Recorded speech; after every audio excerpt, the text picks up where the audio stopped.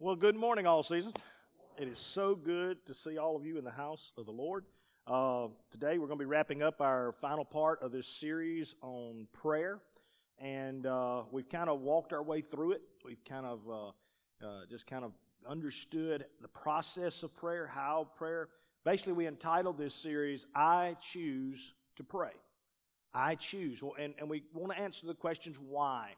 And so we begin the process of understanding that I choose to pray because I can't fix it. So the first step in prayer, as we learned, was humility.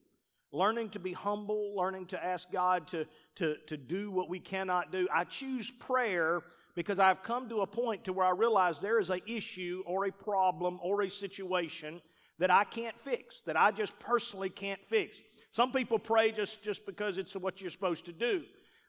Even praying over our food. If we really are serious, why do we pray over our food? Do we really believe that we can't provide our own hamburger? Or we really can't provide our own French fries? We've come so far from the point of praying and being thankful for God providing the food that we have. In fact, we just kind of pass it on to somebody else. You pray. Let little one pray. They've learned a real cute prayer to pray over our food. And why? Because prayer has been not a need. It's just something, well, we need to pray. And we do whatever we can in that way. But when real prayer takes place, it'll be because we've realized I can't provide something for myself. And when I can't provide it for myself, it causes humility to draw me to pray. In fact, we learn when is the best time to pray? When you're in trouble. He said, when you're in trouble, pray. That's exactly when you need to pray. The second thing we learned was the power. I choose to pray because of God's power. I realize He has the ability, not just that I'm just giving something to Him or I'm taking something to Him, but I actually know that He has the power to accomplish it. He can do it. He has the power to do it. He has the ability to do it. He's not limited in anything. He doesn't lose battles. It doesn't come up short with Him. And so therefore I can trust Him. Last week we began to learn that we add the Word to that. And we learn to pray the Word over what we're praying. It's okay to have power. It's okay to be humble. But it's His Word that moves Him. It is the accountability to His Word that causes Him. Your tears won't move Him. Just having a problem won't move Him. Because we'll have people sit around all the time, well, I don't know why God won't help me. I don't know if there was a God, why would He let this happen? Because you don't pray. And you don't pray correctly. And because you don't pray correctly, you're never going to see the answers that you want to see from God. So we learned that we have to add the Word to our prayers. Now today, we're going to wrap it up and understand that I choose to pray, not just because I can't, not just because of His power, not just because of His unfailing Word, but I choose to pray because prayer can do an incredible, mighty effect in my life. Prayer, say it this way, I choose to pray because of the mighty effects prayer has on me. I choose to pray. Eventually, what happens in prayer is you finally see someone who lives in prayer, walks in prayer, and you start watching their life, and you're like, how did you get here? How did you get where you are? How did God bless you? And then you can turn around and say, it is the effects of prayer. It is the mighty effects of what prayer brings into my life. Now, let me read a few scriptures for you before I jump into this morning. Go with me to 1 Samuel 1, verses 5 through 7. We'll come back here and shortly. But to Hannah, he would give a double portion, for he loved Hannah, although the Lord had closed her womb. And her rival also provoked her severely to make her miserable, because the Lord had closed her womb. So it was, year by year, when she went up to the house of the Lord, that she provoked her. Therefore she wept and did not eat. Boy, that does not sound like God is on your side. I mean, that right there, if you just had that part of your story, you would think, Man, what's the use in serving God? Go with me in your Bibles and let's read a few from Mark now and a few other places, and let's get the understanding back in our mind of prayer. Let's get back in our minds the understanding of prayer. Mark 11, verses 24 and 25 says this way, "Therefore I say to you, whatever things you ask when you pray, believe that you shall receive them and you will have them. And whenever you stand praying, if you have anything against anyone, forgive him, that your Father in heaven may also forgive your trespasses." Go to Romans. "Likewise, the Spirit also helps in our weaknesses, for we do not know what we should pray for as we ought. But the Spirit Himself maketh intercession for us with groanings which cannot be uttered." Go to Romans 12 and 12.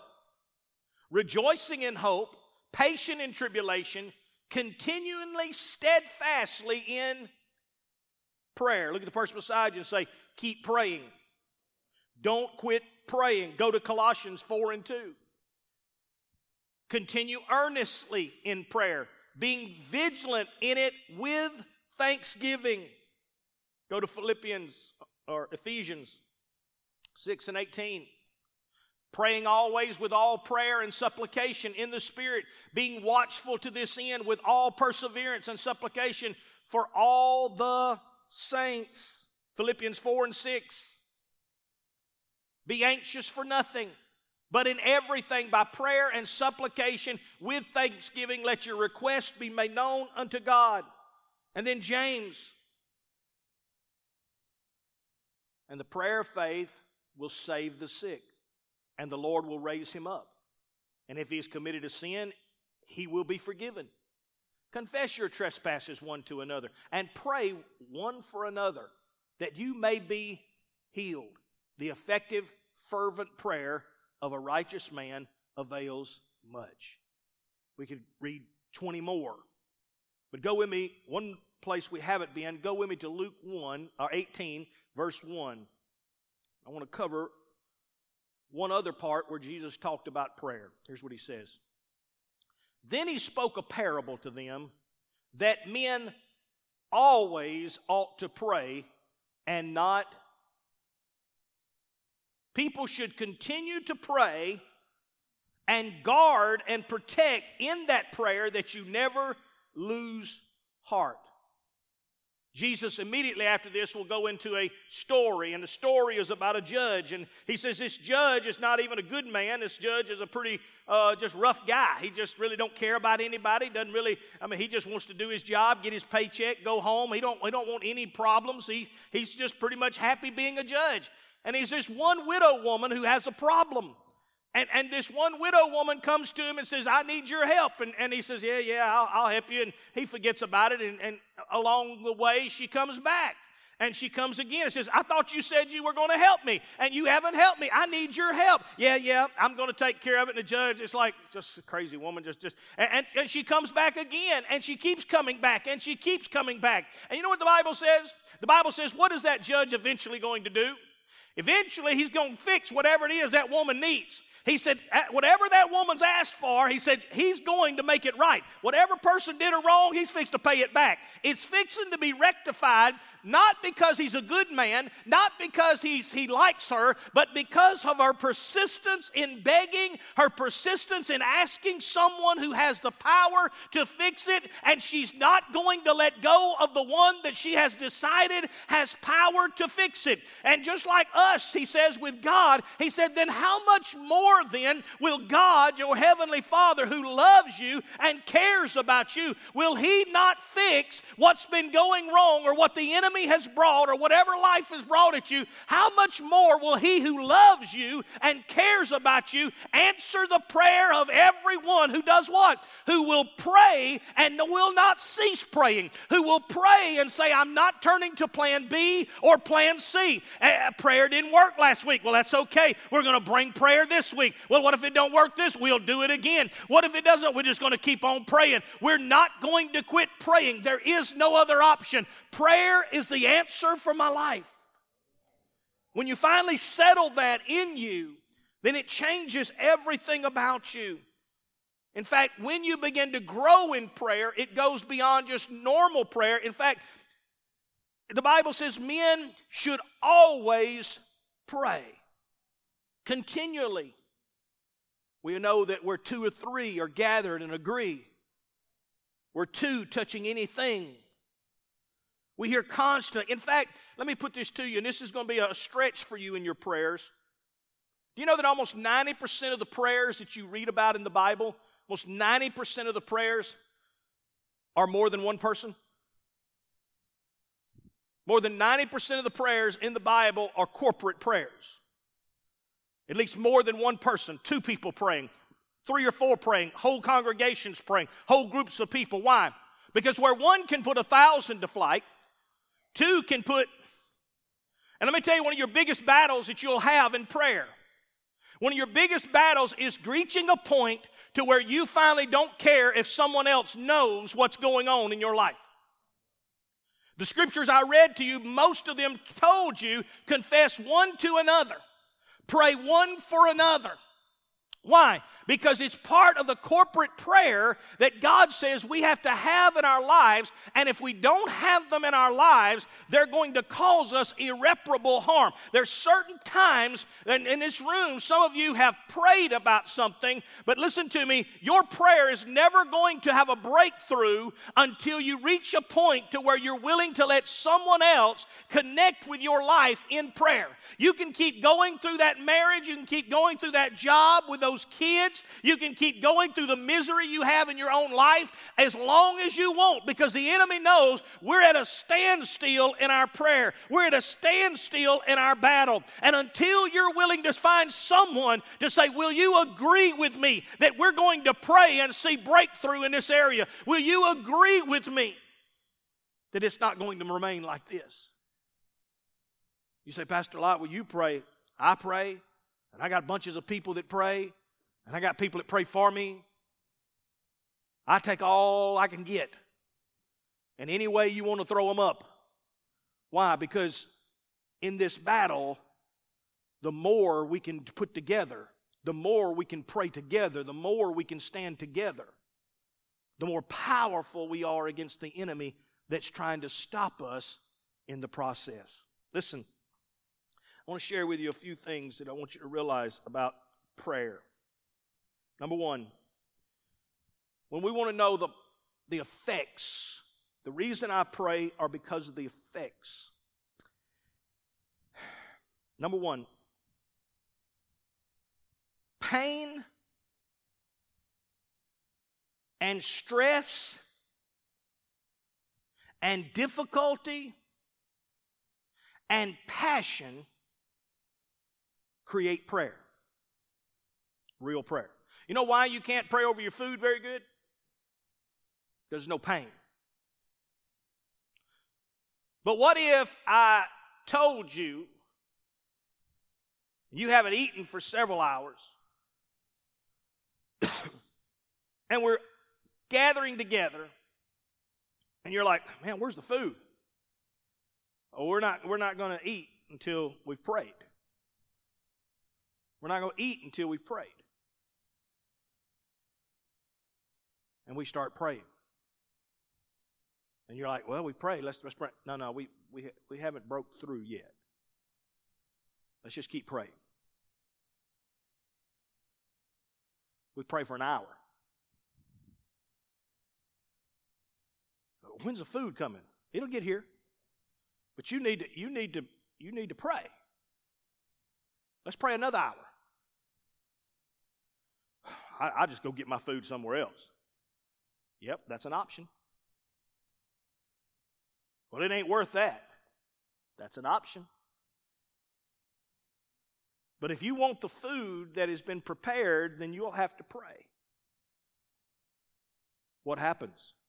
The pain and the stress and the difficulty and the passion to want to get the food creates a better prayer. It's easy to improve somebody's prayer life. Somebody says, I don't know how to pray. Just give me a hammer. Take your shoe off. And I'm going to teach you in about 3 seconds that you have a really good prayer life. All I have to do is add the appropriate amount of pain and the appropriate amount of passion, and it will get your full attention. When your toe turns black, you'll be praying, oh, I hope it ain't broke. God, please don't let it be. Y'all pray. Y'all be praying it ain't broke. Because, see, we don't see it that way. What we think is prayer comes from the ease, or prayer comes from the difficulty. No. Prayer is just the opposite. Prayer is birthed. Prayer is birthed in your misery. The problem is you want to hide misery. We're taught on Facebook how to put our favorite photo up and not the one that's like with our face down, and everybody asks, what's wrong? Well, it ain't good right now, and I just want everybody to know it ain't good right now. I mean, I believe it will get good. I believe God's power. I believe God's ability. I'm turning it over to God, but I'm telling you right at the moment, it is not good. I got a toe that's turned black. Pastor Lott hit my foot with a toe. Y'all need to be praying. I don't know what's going on. I just know I can't walk, and I know I need it healed. Will you pray for my toe? Yeah, prayer's easy. Accepting the pain or reaching a threshold of pain. Some people can reach enormous threshold. There's some people that can divorce, leave their kids, quit their job, bail out on everything and still not pray. I don't understand that pain tolerance. Like, didn't it hurt somewhere along the line bad enough for you to say, uncle? Some people it didn't. There's people on the street that live out on the street, and you try to help them. Why? Pain ain't bad enough. I'm like, you're sleeping in a box. You're not even disoriented. You're not someone that could be here. You could choose to do better. We'll help you. Pain ain't bad enough yet. That's why Jesus told you, you will have the poor with you sometimes, always. Let me tell you why. Poor don't bother some people. Some people can sleep with a dog and fleas and everything else. And you ever watch them hoarders and different things? Some folks can live in anything, in every situation, and it ain't moving. And you can want it for them. I know you don't have people like this in your life, but I meet people. You want better for them. You wish they would do. You have kids and you're like, look, if you just try, if you just put some heart into it, if you just try. No, it don't hurt that bad. I just rather people laugh at me. That don't bother you? I guess I have a low pain threshold. I don't like losing at nothing in anything. Therefore, the enemy don't get anything. But many of us, because we don't have a low pain threshold, we don't have a good prayer life. Prayer comes from the pain mixed with the passion for something that you want more. Let's go back to that story that I want to show you. In 1 Samuel, go back to that. And let me catch you up to where we are. Because really where we are in this story is a lot of where we are now in our society. And the society is not because of what's going on in the world. The Philistines are still there, and the different armies are still there, and the enemies are still there. But what's happened is that God is not there. There is a priest, there is a temple in Shiloh. This temple that's in Shiloh, that's in between. It's not the temple that Solomon will build one day. It's not David's temple. But it is the temple that's been set up temporarily for the children of Israel. It has become the Mecca of where they come to worship. That's where they come to praise. That's where they come to do their sacrifices. The temple of Moses and all whatever pieces has been brought there, and they've constructed something in some form of a temple, and now they're having services there, and Eli is the high priest, and everything is going good, and Eli is this incredible man. When you look at Eli, you would think, on the face of him, you would think, man, he is a good good guy. He's a loyal, he's faithful, he doesn't have any wicked things about him, he doesn't do. Eli has one flaw, and the one flaw is killing him. It's that he won't take authority over his own children. He has this feeling within him. I know that's not our society. We raise our children to appreciate things and to say yes sir, no sir. We raise our children in a different era than that. I know we don't have children that are disobedient and disrespectful and talk back and do things. But Eli did. Eli had raised a generation of kids that didn't respect him. And now this generation who didn't listen and didn't want to take no advice and does their own thing and wants their own stuff, they have grown up now. And Phinehas and Hophni, his sons, have already gone into the temple and done some really, really rough stuff. Done took some girls up in there and different things they had done, and it wasn't good at all. And you would think that Eli at this point would finally stick down his foot and say, look, that's enough of this, and we're through with it, and I'm going to chastise you, and I'm going to correct you right here. But the Bible says he just scolded them a little bit and told them, now why do you boys do these things to hurt me? Why do you boys do this? Y'all killing me, breaking my heart. But he didn't take no belt off. He didn't correct them.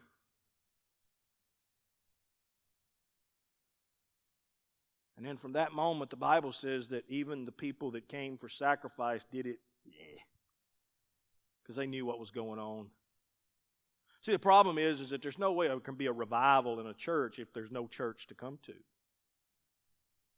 If the people in the church are just as bad as the people out of the church, there can't be no revival. If most of the affairs is happening in the church and you got more people bailing out of the church and we use the stage as some type of entertainment center and everything else, you're never going to have a revival. And so they're stuck. Man, they're in a bad place. The Philistines are getting stronger. They're getting weaker. Praise and worship is dying out. Later in time, Phinehas and I want to call him Phinehas and Ferb. Phinehas and Hophni. I have to be careful. Cartoons. I watched kids growing up. Too many cartoons. Phinehas and Hophni, during one of the battles with the Philistines, decides they're going to take the ark. It's bad enough that worship is gone, but now they're going to take what represents the power of God. They take it into battle. And they hear in this battle all the screaming, and Israel starts to scream because the ark is here, and Philistines, but this time the Philistines are not afraid. The Bible says they killed the two sons of Eli that day. Take the ark of the covenant.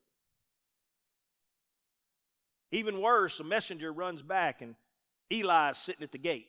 He's just kind of sitting on a situation like this. He's just kind of sitting. He's 90 years old. He's nearly blind now. And he's just kind of sitting there, and he hears somebody running. And he says, "You have word?" "Yes, I've got word." "Well, what's the word?" "They took the ark. And your two sons both slaughtered." The Bible says when Eli hears that, he falls. And he falls on his side and he breaks his own neck. And Eli's whole lineage, everything ends that day with them two mess-ups, thinking they could make God do something for them. Doesn't that sound a lot like us? We don't want to serve Him or act, but when we get in trouble, boy, that's when we need to call a corporate prayer and a national prayer day and all. And the people that don't want to do anything are the ones that suffer. And Eli falls off the stool, off his place, and he lands on his neck and breaks his neck. That's where this country is at the moment. That's where it was in their time. There was no person, there was no individual, there was no group, there was no that was going to stand and say, you say, Pastor, that's horrible. Well, I'll tell you something even worse. Go back with me to 1 Samuel, listen. But Hannah, he would give a double portion. While this was going on nationally, things were going bad, and before Eli falls off and before the sons are killed, something is happening and God is working in something. And God has a plan and God is working something out. But nobody can see it, nobody can understand it at the moment, but they will. They will finally get it before long. There's this one lady that's over here and she's married, and the problem is that the man is married to two women. He's married to Hannah and he's married to Peninnah. Now, in their culture, having children is very important. And Peninnah has had boys and girls. She's just spitting them out. She's blessed with kids, not a kid, kids. When they go into the house and Hannah walks into the house, there's kids everywhere, none of them hers. When they go on a trip, there's kids all in the SUV, but ain't none of them hers. She's sitting there quietly while all the kids are doing their thing. She can't, those are her kids. Don't talk to my kids. Don't mess with my kids. And not only does she not have kids, but the woman who does, Peninnah, is more than happy to provoke her and to pick at her and to disgrace her on every occasion she can. Oh, my kids got a runny nose. Oh, well, you don't know nothing about that, do you, Hannah? Maybe one day you'll have a runny nose kid. Any way she could provoke, any way she could cause problems, any way, and this is what took place. But Hannah, he would give a double portion, so every year they would go to Shiloh. This wasn't like 1 week. This wasn't like 1 month. This is years. Years of the suffering, years of the pain, years of the difficulty, and she reaches a point. Because it takes a certain level of pain, and it takes a certain level of stress, and it takes a certain level of passion for you to decide we're changing this situation. And we call it prayer. That's what we call it. But it only works when it's mixed with a certain level, when it's birthed by a certain level of pain and passion and stress and discomfort that happens. But Hannah, he would give a double portion, for he loved Hannah, although the Lord had done what? It wasn't that she just couldn't have children. It's that God prevented her from having children.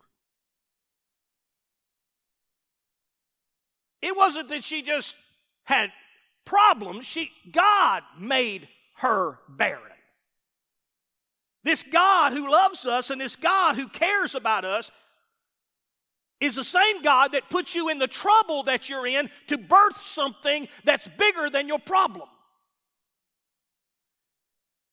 While you're praying, God, keep me out of problems, God, keep me away from problems, keep me out of issues, God is saying, that's good. That's what you should pray.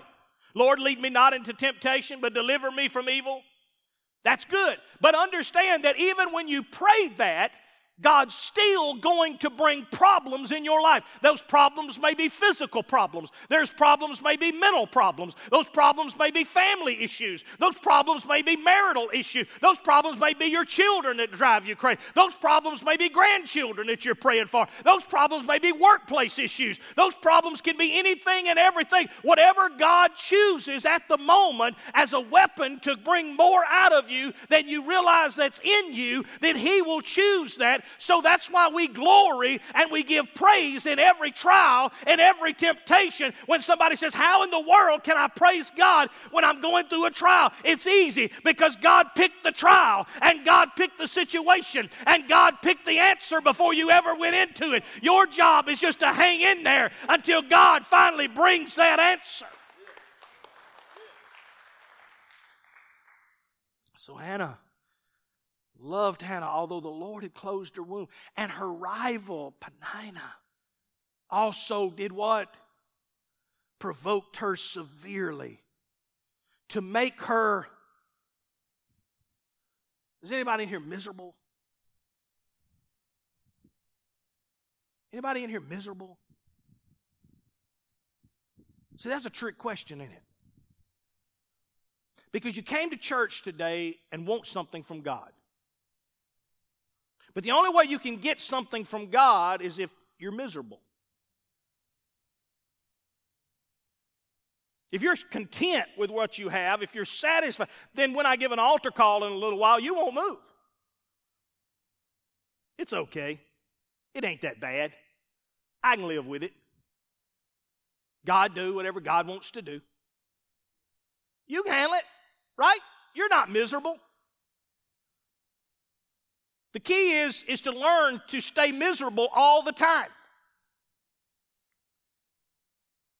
You don't hear many preachers on TBN tell you that. The key is to stay miserable all the time. The more miserable you can stay, the more effect you can have. If you're happy with everything, you're not going to do anything. But the more you wake up in the morning, and it's like, every time I think about it, it just makes me sick when I go to bed. It makes me sick when I wake up. I'm just miserable all the time. Then you're a candidate for God doing a miracle. Then you're a candidate for things. But we've trained ourselves to just be happy with what we have or be happy where we are. And the enemy's like, that's right. Just be happy. Don't worry about it. You got 3 kids. If I get one of them, don't worry about that one. I mean, you got 2 good ones, and that one's just a little bit of messed up. Just be happy. Don't fight me on it. Don't problem with it. Don't lose any sleep over it. Hey, go to Golden Corral and eat a buffet, and don't worry about it anymore. Let's just go get something. Let's go watch a movie. Let's do something to entertain ourselves. Let's take our minds off of it. But until you reach a point in your life where misery is a normal part of your life, it's part of who you are. Jesus, the Bible said, was a man of sorrow. Do you understand that? Jesus was a man of sorrow. People would come to him and want to complain. I don't know about following you. I got some stuff. He said, foxes have holes and birds, but I don't even have a place to lay my head. Look, don't bring that stuff to me. Well, I'm going to do it, but I'm just not quite. Anyone putting his hand to the plow and looking back. A plow ain't easy to work. He didn't say anybody walking with. No, he said anybody putting their hand to a plow and deciding we fixing to go to work and looking back is not fit for the kingdom of God. Until you know that I can live in misery while at the same time be content. I've learned to be abased. I've learned to move forward. I've learned to have nothing. I've learned to have much. And I've learned in whatever state I'm in to be content. See, some of you think the misery is God's verdict on your life. It's just the way God wants it. No. Listen. And her rival also provoked her severely to make her miserable because the Lord, he says it again, the Lord put it all together by closing her. So it was year by year. Look at that person, say, has it been a lot of years? We ain't talking about a couple of weeks. We're talking about something that's made you miserable for years. That addiction that you're like, I'm sick and tired of that addiction. I'm sick and tired of the enemy robbing me. I'm sick and tired of losing. I'm sick and tired of my testimony being robbed. I'm sick and tired of a skull can telling me what my testimony can be. I'm sick and tired. I'm just sick of it. Now, as long as you're content with it and you're happy with it, keep going. But until you get sick of it, nothing's going to change. The problem is I have a low pain tolerance. There's a lot of things that make me sick. It's not good to talk to me most of the time. You bring up, that's what they need to do. That makes me sick. Well, you hear about, they need to do this. That makes me sick. Till you have a high pain tolerance for sickness and you can talk about it and Facebook it and whatever else, it don't bother you. I don't want Facebook. I don't want to hear about other people's misery without me feeling touched by it. If I hear about some situation or some circumstance, I'm ready to sell everything I got and go help it. Some of y'all can scroll through it for hours. Oh, you see what so-and-so died. You ever think you've gotten so numb to what's normal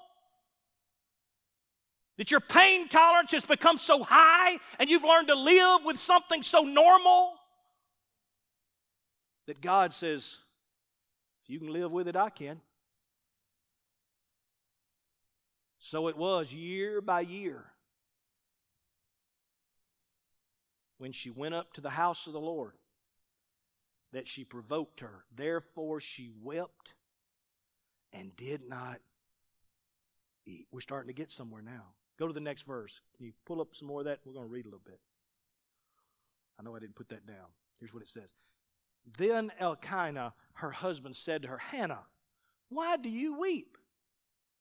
Isn't that what the world says? Why are you so upset? Let's go get a taco. Come on, we'll go to Taco Bell. Ain't no reason to be upset. We got too much good stuff in the world. Why are you weeping? Why do you not eat? And why is your heart grieved? Am I not better than 10 sons? Why don't you just forget about that and realize how good you got it? Your problem, many of you in this room, is you keep forgetting what you're supposed to have and you're accepting what you got. And somebody keeps telling you, ain't I good enough? Ain't I worth enough? Ain't I valuable enough? And something inside of you, most people, problem is they're not to their 30s and 40s and 50s till they finally realize that all the things people kept telling them, aren't I enough? They finally dawned on them one day, no, you're not. I'll just go ahead and tell you, you're not. Ain't our marriage enough? Nope. Ain't the kids enough? Nope. Ain't your job enough? Nope. Don't the fact you got a house be enough? Nope. Doesn't move me a bit. Doesn't make me unmiserable. I'm still miserable because there's things in my life that I want to see beyond the things that most people say this should make you happy. Get you some Bulldog tickets year-round and just go watch the games and tailgate and whatever. Can't you find something to make you happy and just so you can live till you're 80 and then you can die and it'll be over? Can't you just live your life and get it over with? Can't you just be normal? Nope. Is there anybody in here miserable?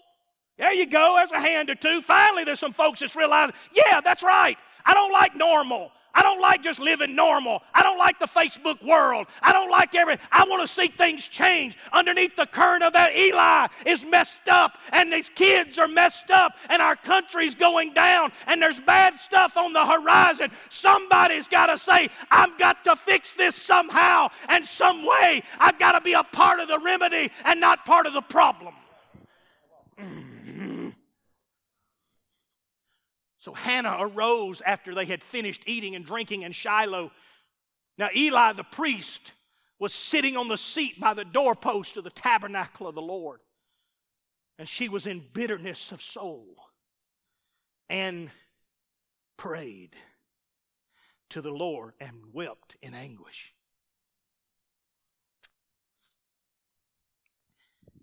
Number one, you will never have true prayer until you have pain and passion mixed together. True prayer will never take place in your life. You can wonder, why isn't God doing anything? Because you don't care. Oh, I care. How much? I'll tell you how much Hannah cared. She done reached a point, it took years to get there. I'm not saying she's some super person. I'm saying God knew what it was to finally pull her trigger. God knew what it would take to finally get her to the point He wanted to get her. He had a plan. He said, Hannah, I know it seems like I'm being ugly to you, and I know it seems like I'm being mean, letting Penina have more babies, and I just keep blessing her with babies, and I keep closing up your womb, and I won't let you have anything. I know it seems like I'm hurting you, but I'm trying to get something out of you. I'm trying to birth something in you that you don't realize how big it is, and you don't realize what it can do, and you don't realize how it can change a whole society. You have no idea what I'm trying to produce in your life, Hannah, but to do it, it has to come out of pain, and it has to come out of passion, because you got to make commitments that most people won't make, and you got to be willing to go where most people won't go. You got to be able to do what most people won't do, and until you're willing to do that, then we can't move forward, and I got to hold you right here, and if we got to do another year, let's do another year, but we'll stay right here until I hear what I need to hear. And on this occasion, finally, after years, it had finally broke inside of her. And in her anguish, listen to what happens. Then she made a vow and said, O Lord of hosts, if you will indeed look on the affliction of your handmaid servant and remember me, and not forget your maidservant, but will give your maidservant a male child, then I will give him to the Lord all the days of his life. And that kid will never have a haircut. A razor will never touch his head. He will be raised a Nazirite. And I will raise him, and he will be given to you if you will do this for me. What was God looking for? Eli was fixing to pass on. Eli was fixing to move on. Eli was fixing to fall off his chair, and things were fixing to happen in the next few years. And God says, I need to set it in motion. I need somebody in the gap.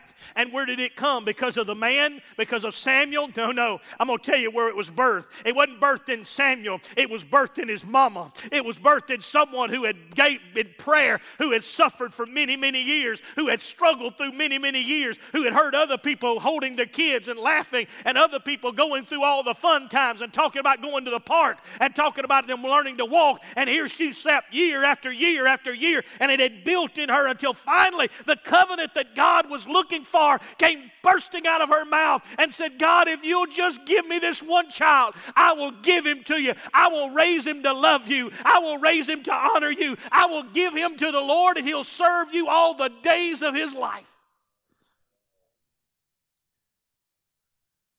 Man, imagine if people today had that mindset before they had a child. How much different our society would be. Before a man and a woman came together and said, all right, before we do this, let's make a covenant. That we're going to raise that child, and they'll be in every Sunday school class. We'll do devotions. We're going to raise them to love the Lord and to know the Lord. I don't care if they kick, scream, and holler. They're going to know God. We're going to live it in front of them. We're going to praise in front of them. They're going to hear us pray in front of them. What if we had children with that mindset in mind? We're not even having this child for us, but we're having this child for the Lord. Imagine our society. We keep thinking, what can we do for our society? It's not that complicated. But we don't hurt bad enough yet.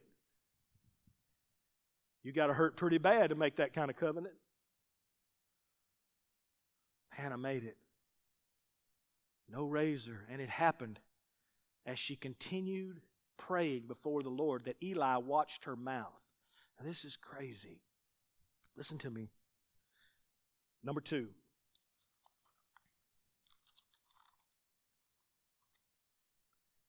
This is important to understand. Prayer is the prophecy of your future. Why does the enemy not want me to pray? Because let me tell you what prayer is. When you take your inability and you mix it with God's power and you attach it to His Word, then what you're doing in prayer is simply this. You are prophesying your own future into your life. True prayer is not, Lord, I really need you to help me and I really need you to heal me. No. True prayer is declaring, God, your word said that if there's any sick among you, that you can lay hands upon me and I shall be healed. I declare that you called me to be healed. I declare that by His stripes, your son, I was healed 2,000 plus years ago. I declare it for your glory. It's supposed to happen. What's happening? What I've done is I've attached my future. I've attached my destiny. I've attached mine to His word and His power. And what it has done is it's allowed me to prophesy where I'm going. So where am I going? I'm headed toward healing. I'm headed toward healing. I will be healed. Oh, Brother Lott, that's bold. It is. But if you attach that to that, then when you start to pray, what happens is the expectation of what is to come excites you.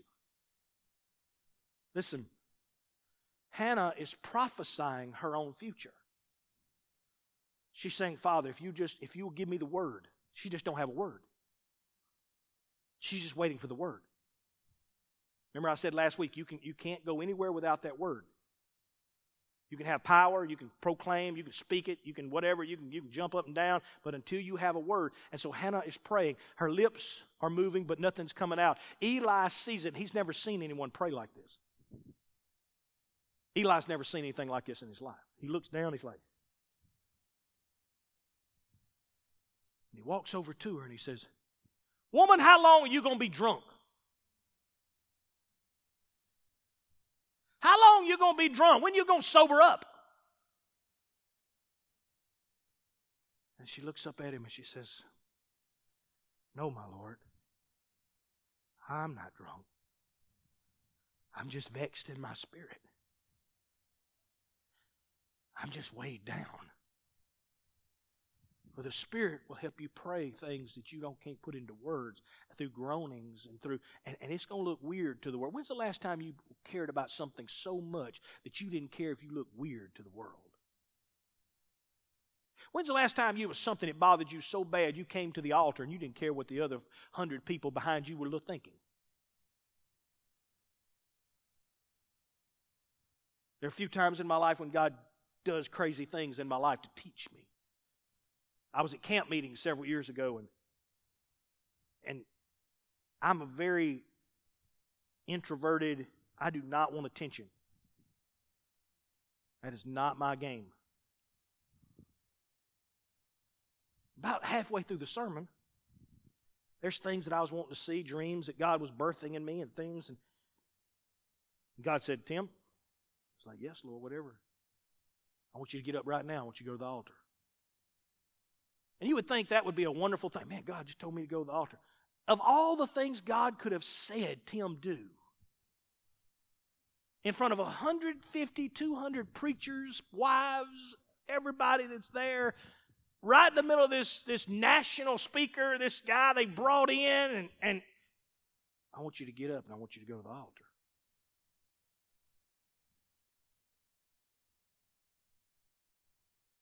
And I got up. I walked to a place on the side. I knelt down. I started praying.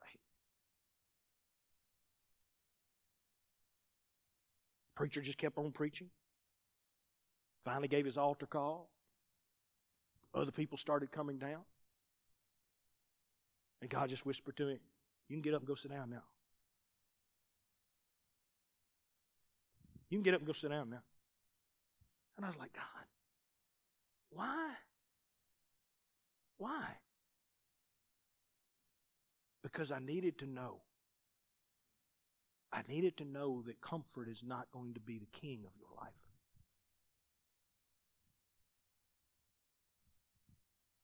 I needed to know because whatever I choose, and whatever I design, and whatever vision I give you next will always bring you out of the next comfort you're in. And I need to know if I speak, will you step out of your comfort for what you desire? And Hannah says, look, I'm not drunk. I just don't know any other way to pour out my heart.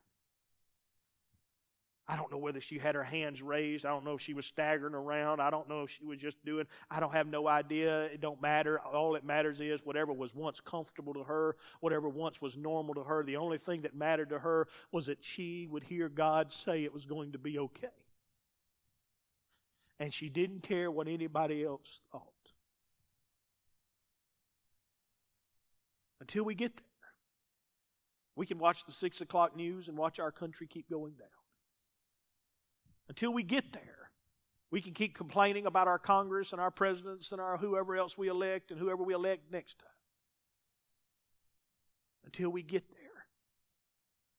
And we become so uncomfortable we don't care what the world thinks. Then we're never going to see the breakthrough that God wants to show. And Eli looks at her and says, daughter, whatever it is you're praying for, let it be done for you. And I love this. I love this part. The Bible says she stood up. She went and washed her face. In fact, let's listen. And Eli, go in peace, and the God of Israel grant you the petition you have asked of him. Now listen. And she said, let your maidservant find favor in your sight. So the woman went her way and ate. And her face was no longer sad. She ain't got no kid, but she got a word. She ain't got no baby to hold yet, but she's got a word. This is what it says there. And they rose early in the morning and worshiped before the Lord and returned and came to their house of Ramah. And Elkanah knew Hannah, his wife, and the Lord. She couldn't wait to get back home. She said, hey, baby,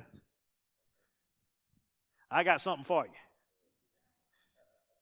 I got something for you. Come on over here. There was a different attitude. There was a different mindset. There was a different purpose. And this time, the Lord remembered her. He remembered the word that he had spoken. And Hannah gave birth. Number 3. When we pray, not only is our prayer birthed in pain and passion, not only is prayer the prophecy over my life, but listen, number 3, it invites the presence and the power of God. It wasn't until she accepted prayer, the word, that the presence of God could move on Hannah. It wasn't until then he couldn't move on her. Number 4. It always increases the faith to believe for a miracle. When you pray, it's birthed out of this passion. It's birthed out of this desire and pain. Something I want that I just can't live without. It becomes the words of prophecy over my life. I prophesy over myself. It becomes in my life a way that the presence of God can enter in. For he tells us in the New Testament, as I've showed you, not only prayer but thanksgiving. Not only prayer but praise. Why? Because the power of God, the Spirit of God comes on wings of prayer.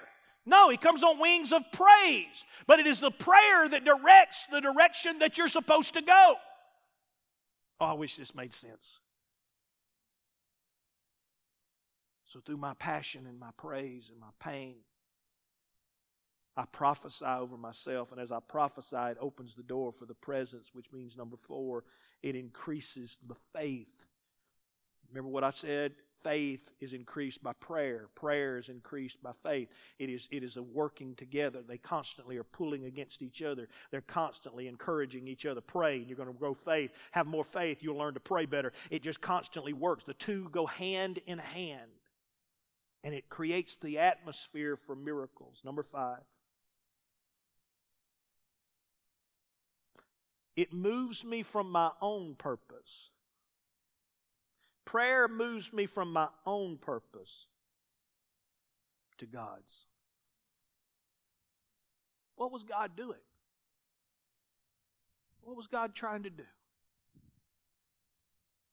Well, I told you what happened to Eli later, but let me tell you what happened to this boy. His name would be Samuel. In fact, the books we're reading is 1st and 2nd Samuel.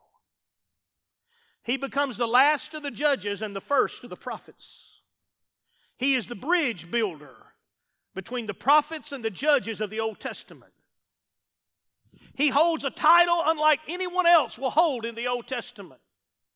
He not only is born, and in 3 years or so when he's weaned from his mother, does she take him to the house of the Lord and says, "Here, Eli, he's yours." He is the one who hears the voice of God, because we find that Eli can't hear God's voice anymore. He doesn't hear God's voice. He only can speak. Remember what he tells Hannah? He thinks she's drunk because he can't hear the voice of God. He just speaks a blessing because he can't hear the voice. Oh, I wish I had time to tell you that we have a lot of people speaking blessings, but they don't hear the voice. And because they don't hear the voice, they can't give direction. They just keep speaking blessing. Everything's okay. Everything's going to be all right. God's going to bless you. It's going to be good. But nobody hears the voice. Eli couldn't hear the voice, but Samuel could. We hear the story of this young boy where he's sleeping at night inside the temple with Eli in one room and him in another. And all of a sudden the voice of the Lord comes to Samuel and says, "Samuel." He wakes up and runs to Eli's room. He said, "Did you call me, Eli?" He said, "Boy, I didn't call you." He goes back and lays down, and the voice calls him again, "Samuel." Somebody's hearing the voice. Eli finally realizes, and he tells Samuel, he says, "Son, next time when you go lay down and you hear that voice, here's what I want you to say. 'Lord, I'm here. Say whatever you want to say.'" Eli couldn't hear it, but Samuel could. The next morning, Eli calls Samuel to the side and said, "Boy, come here. What did the Lord tell you?" And he said, "Listen to me. You better not lie to me." And Samuel had to look at Eli and say, "God said you're going to die. And your boys are going to die. And your family's going to be eradicated." This is the second time Eli's already heard this prophecy. And Eli looked at the boy and said, "You spoke the truth." But Samuel, as a young boy, is already telling you, here's how it's going to turn out. Here's the way it's going to be. Samuel, as he grew up, became the judge of Israel, judged Israel until Israel finally said, "We're tired of just having judges. We want a king." And he's the one who anoints Saul as king. He's the one who pours the oil on Saul and anoints the first king for Israel. And he's also the one who removes Saul from the anointing and says, "You're no longer the king of Israel." But he's also the one who will walk into Jesse's house one day, and there a little boy by the name of David is standing there, and it is Samuel who has the anointing oil and walks up to Jesse's little boy David and says, "You will be a king of Israel one day. God has proclaimed it. God has spoken it." It is Samuel who is there walking through these corridors, setting us up who will one day have the Messiah sitting on David's throne. All because one woman, one person, couldn't be happy where she was. She couldn't be happy with what she had. She couldn't be satisfied without the passion that God had put in her. I've already asked you before, are you miserable? And most of you didn't raise your hand, so it's not much sense in altar calls. But let me encourage you. Let me encourage you to get miserable. Let me encourage you to care about something so much that it's more important than you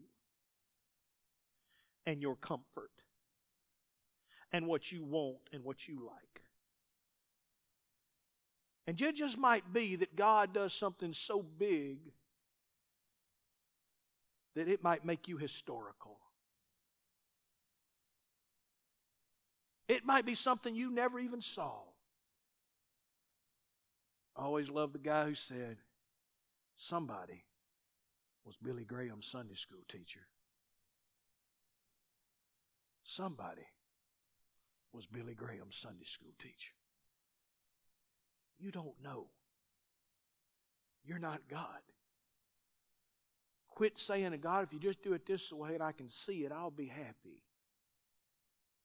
Sometimes we have to say, God, I don't even want the blessing. I just want the pain of the answer to come. I'm just tired of hurting, wanting to see it. You can have it. It'll be okay. Do with it what you want. I just want my prayer answered. Will you stand?